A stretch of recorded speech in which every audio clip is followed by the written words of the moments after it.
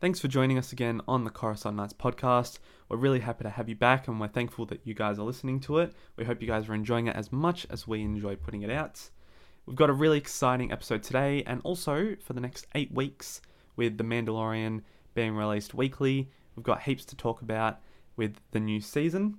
Just a reminder, we do have social medias on Instagram, Facebook and YouTube, all under Coruscant Nights. And we do have Patreon as well. Thanks to Ben and Nikita for their continued support as we grow the channel. If you want to go check it out, check out the link in our Instagram bio. Or just go into Patreon and search Coruscant Nights. Just a quick note, we are without one of our members today. Yeah, unfortunately Jack can't make it today for this week's episode due to his own circumstances. But that's all right, he's given us some of his notes that we're going to discuss for the episode. And speaking of, so... Shall we begin? Yeah, so Mandalorian Season 3, Episode 1, titled The Apostate. It is the 17th chapter in the Mandalorian journey. It has a runtime of 37 minutes. It is directed by Rick Famuyiwa and written by Jon Favreau. And Mark, right off the bat, before we get into any specifics, what were your general thoughts on the episode? Positive. I thought it was a good episode. There wasn't a whole lot there. Mainly just a bit of a setup. Still enjoyable, but we got to see where it's going to go in the future. I have to agree with you, Mark. I think that it was definitely a bit of a different sort of episode in terms of how Mandalorian episode premieres kind of like start off. But overall, I thought it was a really good episode. There's not a lot to fault. It does pretty much everything right, and we'll get into the specifics a bit later. Yeah. So we're going to run through the episode and the events that happen in the episode and make little notes along the way, because that's the best way to kind of cover the whole story, get our thoughts on everything, and hopefully you can agree with some of them. And if you don't, then that's completely fine, because that's what Star Wars discussion is all about. So the first thing that we hear, and I thought this was quite a bit of a surprise, is we don't hear the traditional kind of sci-fi music over the Star Wars logo and the helmets. It was like Hammer and the armorer. Yeah, the armorer doing some work. Yeah, and that was really unique. It was kind of interesting that it was starting on her, given that it's the Mandalorian's journey in specifically in this season, from what we've been led to believe anyway. So I thought that was quite interesting to hear that. It was very different. I was going to say it was certainly different. It's not exactly what you were expecting. Yeah, but that's good. It's good to shake it up every once in a while. I mean, we get the Bad Batch doing the same thing every week, so it's kind of it wouldn't have been oversaturation, but it would have been, I don't know, pretty stock standard from what we've gotten already. And carrying on from the noises we hear, we get straight into the armorer. She is constructing a new Mandalorian helmet for a new Mandalorian little child. And I've got to be honest with you, Mark, when I was first watching it, I thought, she's building a new crib for Grogu, because it just had that exact shape. It did look like it, didn't it? That circular sort of shape.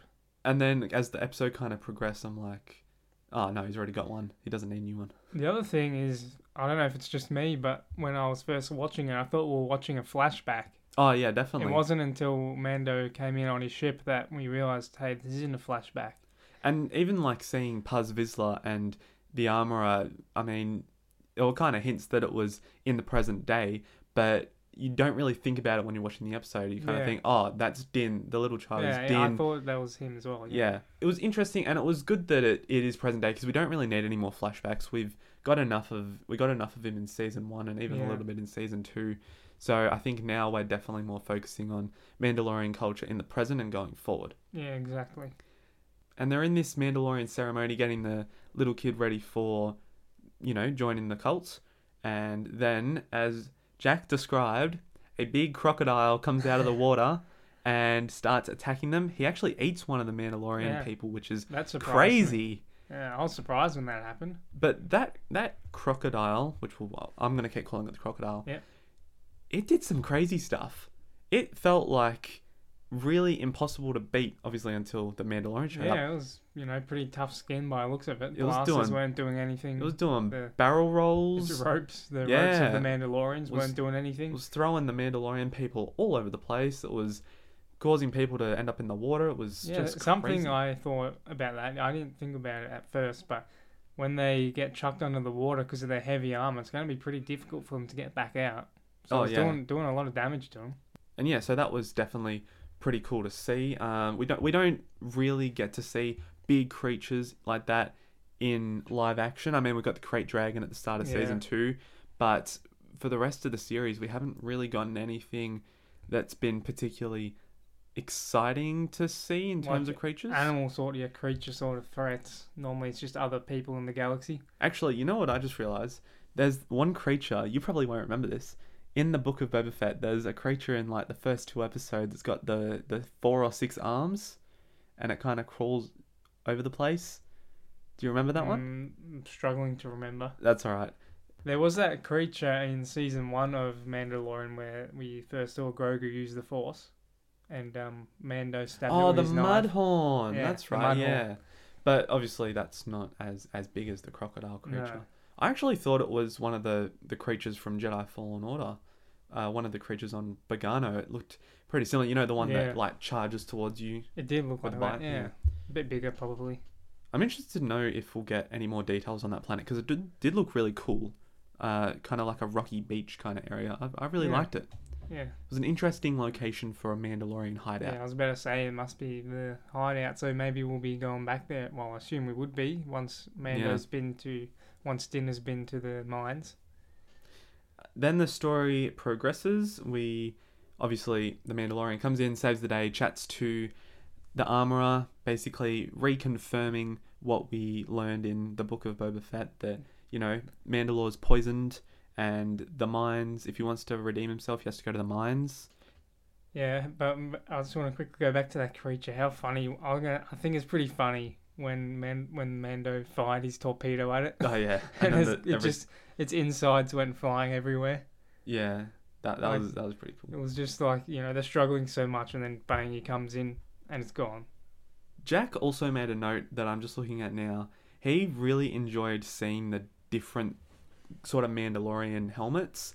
They were all different colors. They were all different kind of styles, and that was quite interesting. I saw one that actually looked a bit like Boba Fett's. It wasn't. And I saw one that looked like Jango Fett. Yeah, but that was really cool to see that, you know, it's bigger than obviously what we saw in season 1 and Boba Fett in season 2. It's like a bigger universe of these Mandalorian people.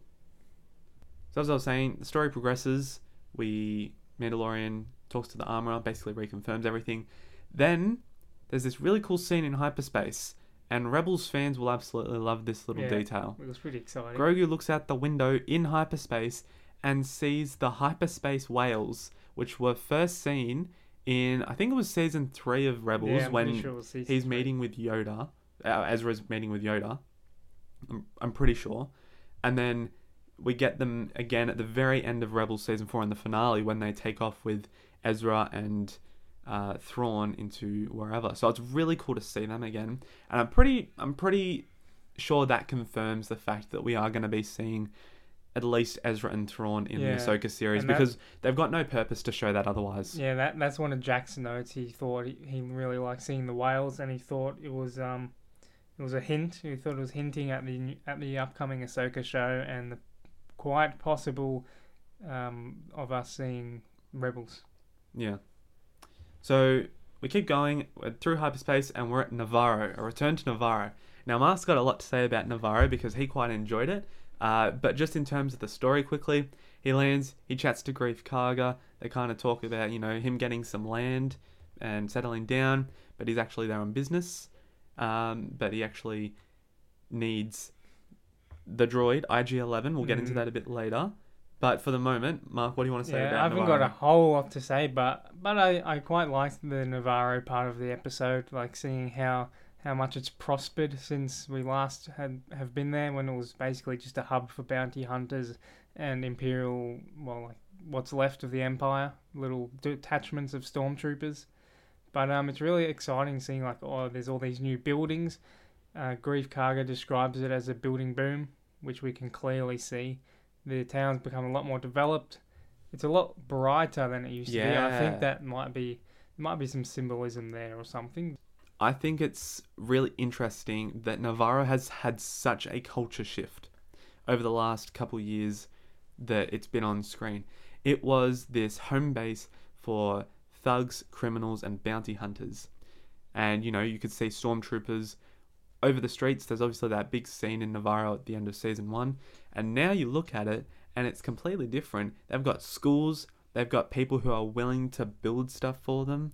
And it's just really interesting to see that culture shift after the Empire's been driven out. And obviously the cloning factory over on the other side of Navarro has been destroyed. So I think that's really quite interesting to see that in terms of what we get in Navarro now. And moving forward as well, it seems like a nice community that the Mandalorian could end up, settling down in. Yeah, that seems like, I think that'll be a good spot for Mando and Grogu to settle down. But obviously at the moment, well, they're busy. Yeah. And it seems like that this development in Navarro comes from, I believe Grief said there were some mines, didn't he? That there were miners digging some stuff up. Sounds like it's pretty rare or worth high value. And that's clearly contributed to the economic prosperity of the town.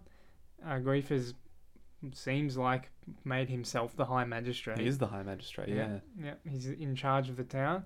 And one of the things I thought was pretty intriguing was when Mando suggested he seek out to the New Republic, and he quite strongly said or disagreed with that plan. He wants to be an independent trading centre, which will probably further develop the town since it can trade with all sorts of people, whether it's the New Republic, other systems in the Outer Rim. I think as the First Order grows as a threat, I feel like Navarro might be a little bit more under threat. I actually have a hunch that Navarro might be one of the... I'm not sure what system it lies in, but I have a feeling it might be one of the systems that is... or one of the planets that is affected by Starkiller Base. And that would be really crushing. But obviously we don't know that yet. Yeah, honestly, I don't even think about that, so... Let's just enjoy Navarro for what it is right now. Because it's a really cool planet. They've completely turned it around from what it was. It also makes me wonder if this town, Navarro's planet, was at the point it is now around the time of the Clone Wars. And since Grief quite specifically says he wants to stay an independent system, it leaves me wondering if he would have been part of the CIS during the Clone Wars. Yeah, possibly. I mean, he seems kind of that age where he could have been a part of that during the Clone Wars era. But obviously, there might be some comics or something that go into that further. I'm saying, like, if at the stage it is now, if it was like that during the time of the Clone Wars, and if it got involved in the Civil War, I wonder if it would have been...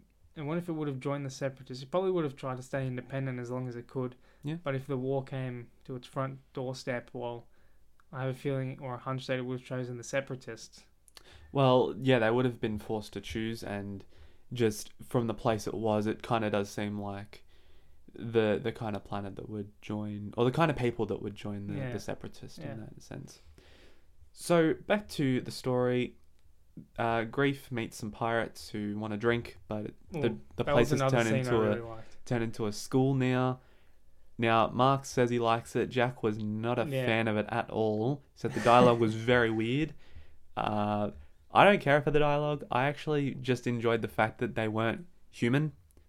They were all different species. They were all different creatures. It was really cool to see, and it really makes you feel like you're in the Star Wars universe even more. I can see why Jack wasn't a huge fan of it. It seemed slightly clunky as a scene, but what I really enjoyed about it was seeing how Din kind of leaned against that tree in like that was cool. A few steps back. It was giving me Boba Fett vibes, actually. Yeah. This is, I feel like this is what maybe Boba Fett could have been like, the Book of Boba Fett. Or in Jack's opinion, should have been. Yeah, should have been in his opinion. Yeah. But I just found it really cool how he's asking, is there any trouble? There doesn't seem to be any trouble. But a few seconds later, we get a shootout and they're all gone. That's it. And the pirate captain Vane, he runs away like a sookie, like a coward. Yeah, until he goes to the big boss. So we're still on Navarro, and this is the bit where I think is probably going to be the most controversial bit, not only between the three of us overall, but probably amongst the Star Wars community. Mando says to Grief, I want to bring IG-11 back to life to help me explore Mandalore. Now, I've got to be completely honest, Mark. As soon as I heard that, I'm like, no way. That is the dumbest thing ever. Why would you take away that character's redemption arc. The whole chapter 8 of the first season is literally titled Redemption, based off of IG-11's redemption from a bounty droid to a caregiver to give his life to save everyone.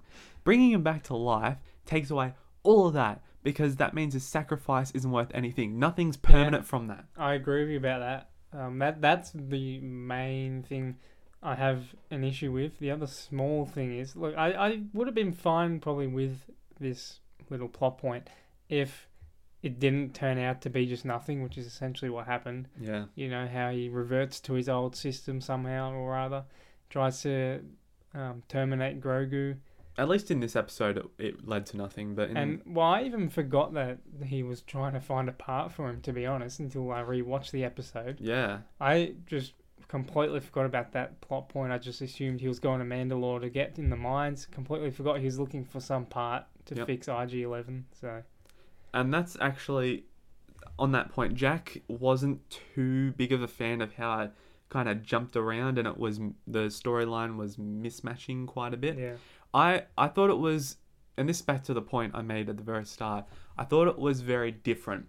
Normally with the premieres of the season, you look at chapter 1, you look at chapter 9 from seasons 1 and 2. The first chapter, it's on Navarro and the desert planet, I can't remember, going to find Grogu with IG-11. That's fine. Then the chapter 9 in season 2, where they're on Tatooine with Cobb Vanth fighting the Krayt Dragon, that's all one story, very grounded. They can't move forward in the story until they've done that thing on Tatooine. This one, there's two storylines going on. There's one surrounding Din Djarin and trying to explore Mandalore or trying to go to the living mines, or whatever they're called. Which, to quickly jump in, Jack really dislikes. Yeah, Jack really does dislike that. And then there's also the other one, which is Mando joining Bo-Katan in whatever she's trying to do. But there's obviously that bit of conflict there. So it was very different in the sense that it wasn't just a straightforward story. Yeah. There's a bunch of different things happening. To quote Jack, he specifically said the episode felt disjointed. Yeah. And even more on that point, there was even some hints to other storylines that could be going on. Obviously, we know Gina Carano is not going to show up in the series anymore because of what's happened in the past. But definitely Moff Gideon could. And there was hints that maybe that could be a storyline that's continued, being in a New Republic tribunal. And then obviously, we're not going to see Cara Dune anymore, but her being off as a special forces officer, which I thought is a good way of writing her It's a good way of writing her out, I agree. Instead of saying she died or she's, I don't know, she's got family issues or something, I don't know. It was a good way to write her out, I agree, 100%. And it was delivered really well by Carl Weathers, who's just brilliant as Greef Karga. He's so good. We move to the final scene. So, actually, not the final scene, my bad. Mando takes off from Navarro. No, gotta go back even further. We're still on Navarro. Meets with the droid smith, Babu Frick. Yes. And that was awesome to see him. Was it actually Babu Frick? Yeah, it was. I knew we were going to see him in this episode. I think it was really cool that we saw him. And I absolutely loved the interaction between him and Grogu, and that he calls him a bad baby. Yeah, that scene was really funny. It was so funny. Between Grogu and the Anzel and droid fixers. It was so cute. It was so funny. Anyway, basically, Babu Frick saying, yep, we can fix him if you go get a new memory core. There's another storyline that he's got to go find. So I'm assuming we're going to be following Din Djarin going to find a memory core for IG-11 in the next episode. Then we move off planet. We're in space now. The pirates, who Din had shot and aggravated, obviously, have come back in their own starfighters, and now a space battle's happening. Yeah, I really like this scene, this dogfight. It was really cool. And I thought the ships of the pirates were really cool. They were kind of a mix of an A-wing and like a U-wing almost. They were quite long. The engines at the back and the flatness of the ships definitely reminded me of an A-wing. Yeah. But it kind of had spikes out the end of the ship that made it look really different. Piratey sort of thing. Yeah. And then obviously Mando takes them all down, and then it's the big reveal. And what I find really cool about this sort of stuff is like two things. One, especially that second half of the dogfight where he kind of hides around the asteroids, and they're all going, "Where is he?" That was fun. But also how they implement the soundtrack. Yeah, I was just about to say the music Like, in that scene as soon is as incredible. as soon as he reveals himself, you get that short theme of the Mandalorian. It just really adds to the. It does. It's really cool to listen to, and there's little hints of that throughout the episode Yeah. when he's in the screen or about to show up. The soundtrack of the show is really good. Always good. So we're in space. He's shot down all the ships, and then he's the big reveal of the big pirate ship, which again is another storyline that we're gonna probably explore. Because why would they introduce it and just leave it? Oh, I have a feeling it won't be. I think that's where it ends, to be honest. But let's see what you have to say. I don't know if they'd spend that much money on special effects and CGI just to put it in as a 1 minute kind of feature thing. I feel like there's definitely more to explore with the pirates in live action. I mean, you could say he's made another enemy, but I don't really know if they're gonna come back. If that makes sense, or if they're gonna show their faces again. I think I disagree with you. I think they will show up. Oh, there's only one way to tell. That's it. We've got to wait. Time. So, Din Djarin escapes. He uses his new booster. It's not a hyperdrive thing, but it's a new booster. He gets past all the defenses. Then he travels to a new planet called Kalevala, home of Bo-Katan's Mandalorian castle. This was a nice looking planet. It was a very nice looking planet. It looked like a real life location, but it I was assume kind of... it would have been. Yeah, but it kind of felt more Star Warsy in that sense. I agree. It was cool to see Bo-Katan again. I think she looked a little bit different. I don't know if her kind of hair was a bit off. Maybe it was a bit shorter, but she looked a little bit different. Katie Sackhoff. Jack liked the castle. Yeah. He made a note Jack to say that. I quite enjoyed the scene. I thought the dialogue was a little bit odd. It's kind of like not really how people would talk to each other, but it's fine. It's Star Wars. People don't talk normally. People speak alien languages. It's fine. And basically, it's the reveal that the Children of the Watch, the cult that Mando's a part of, it's all superstition what they believe in, and the Night Owls, Bo-Katan's one, were there protecting Mandalore during the Purge, clan, and that the Children of the Watch basically not the Children of the Watch, the creed that the Mandalorian and the armor are a part of, that they were the ones who were really fracturing Mandalore at that time. It even got purged. Correct. So, based off of trailer footage, I think we're definitely going to get a conflict between the two of them. Maybe not the two of them. Maybe it'll be some sort of... I don't know if there'll be like a physical conflict or a fight, but yeah. they're definitely going to be at each other's throats. And I reckon, if anything, it's mainly Bo-Katan against Din, rather than Din against Bo-Katan. Probably. Simply because he has the Darksaber. Yeah. And to wrap up the episode, Mando says to Bo-Katan that he's going to Mandalore to bathe in the living waters in the mines of Mandalore. Bo-Katan tells him it's in the city of Sunduri. I'm pretty sure we saw it in the Clone Wars. I can't remember. But, I'm assuming we're going to be there next episode, or in a couple episodes' time. Probably a couple. Yeah. But that was pretty much the episode. And I thought it was a bit of an abrupt ending. And very abruptly. It's kind of, he walks off and that's it. Yeah, and you think, just the way the interaction ended, you think there's going to, something else, is it like at least one more scene or something is going to happen. But it just ends as he walks out of the castle. And this is a big criticism coming up from all three of us, and also the Star Wars community as well. These episodes are way too short. Yeah, they're pretty short. You cannot spend a year or 8 months in production on this series just to put out 37-minute episode. I don't even think it was 37 minutes when you include the credits and everything. Yeah, it's way shorter, and the stuff that was shown in this episode, it was set up. It wasn't really story progression at all. Yeah, it was pretty much a setup. That's one of the things Jack said. He thinks it didn't progress the story. Correct. I'd probably just slightly disagree with him. We kind of get small little hints as to what it will be, but we already knew that he was going to Mandalore. But yeah, that sort of thing. Other than that, we didn't get a huge plot advancement. So. No. One more thing to note. The story's done as far as what we're discussing, but in the credits... one thing I did notice is that when it comes to the starring section for the actors, Pedro Pascal and Katie Sackhoff are both in the starring section, as opposed to the co-starring section. Last season, Katie Sackhoff was in the co-starring section, which makes me think that we're going to be seeing a lot more of Bo-Katan this season, which would be cool because she's a good character. Yeah. Jack doesn't like her, by the way, and so he's not too keen about it. And this is obviously a lot of the reason why he's not very... He had it as his least anticipated... Or no, not least anticipated. Biggest potential to go wrong in our previous podcast.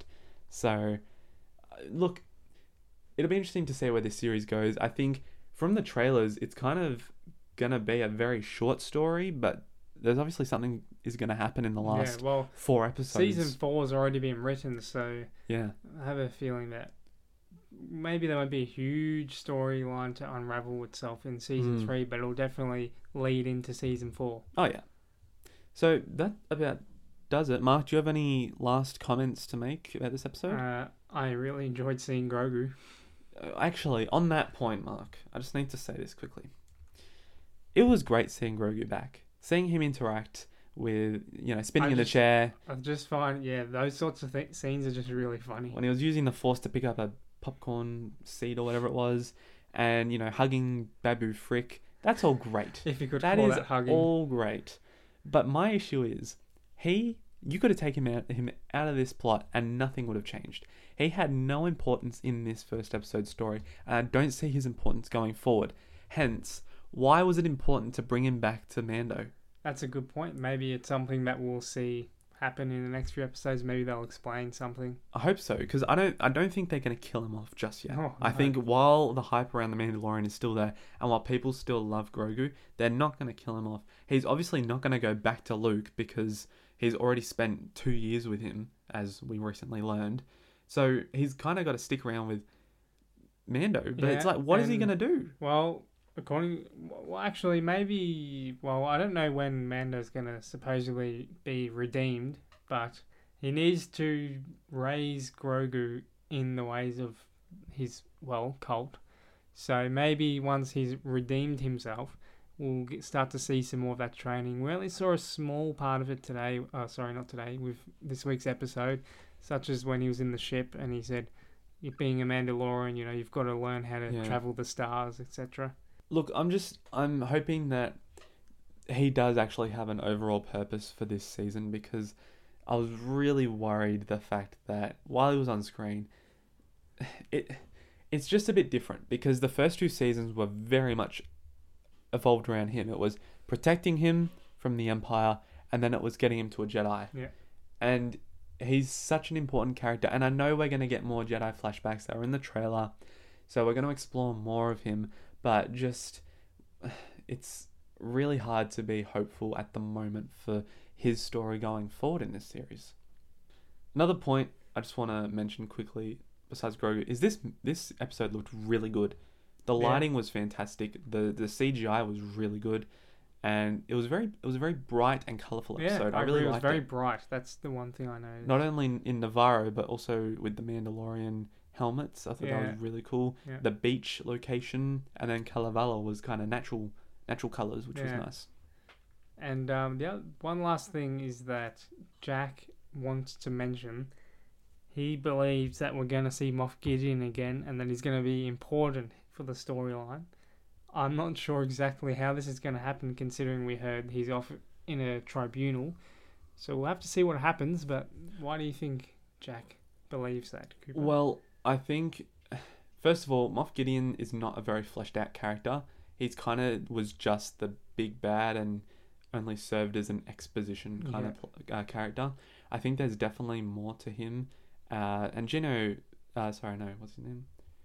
Giancarlo Esposito is a great actor. He's really good, and you don't want to waste that.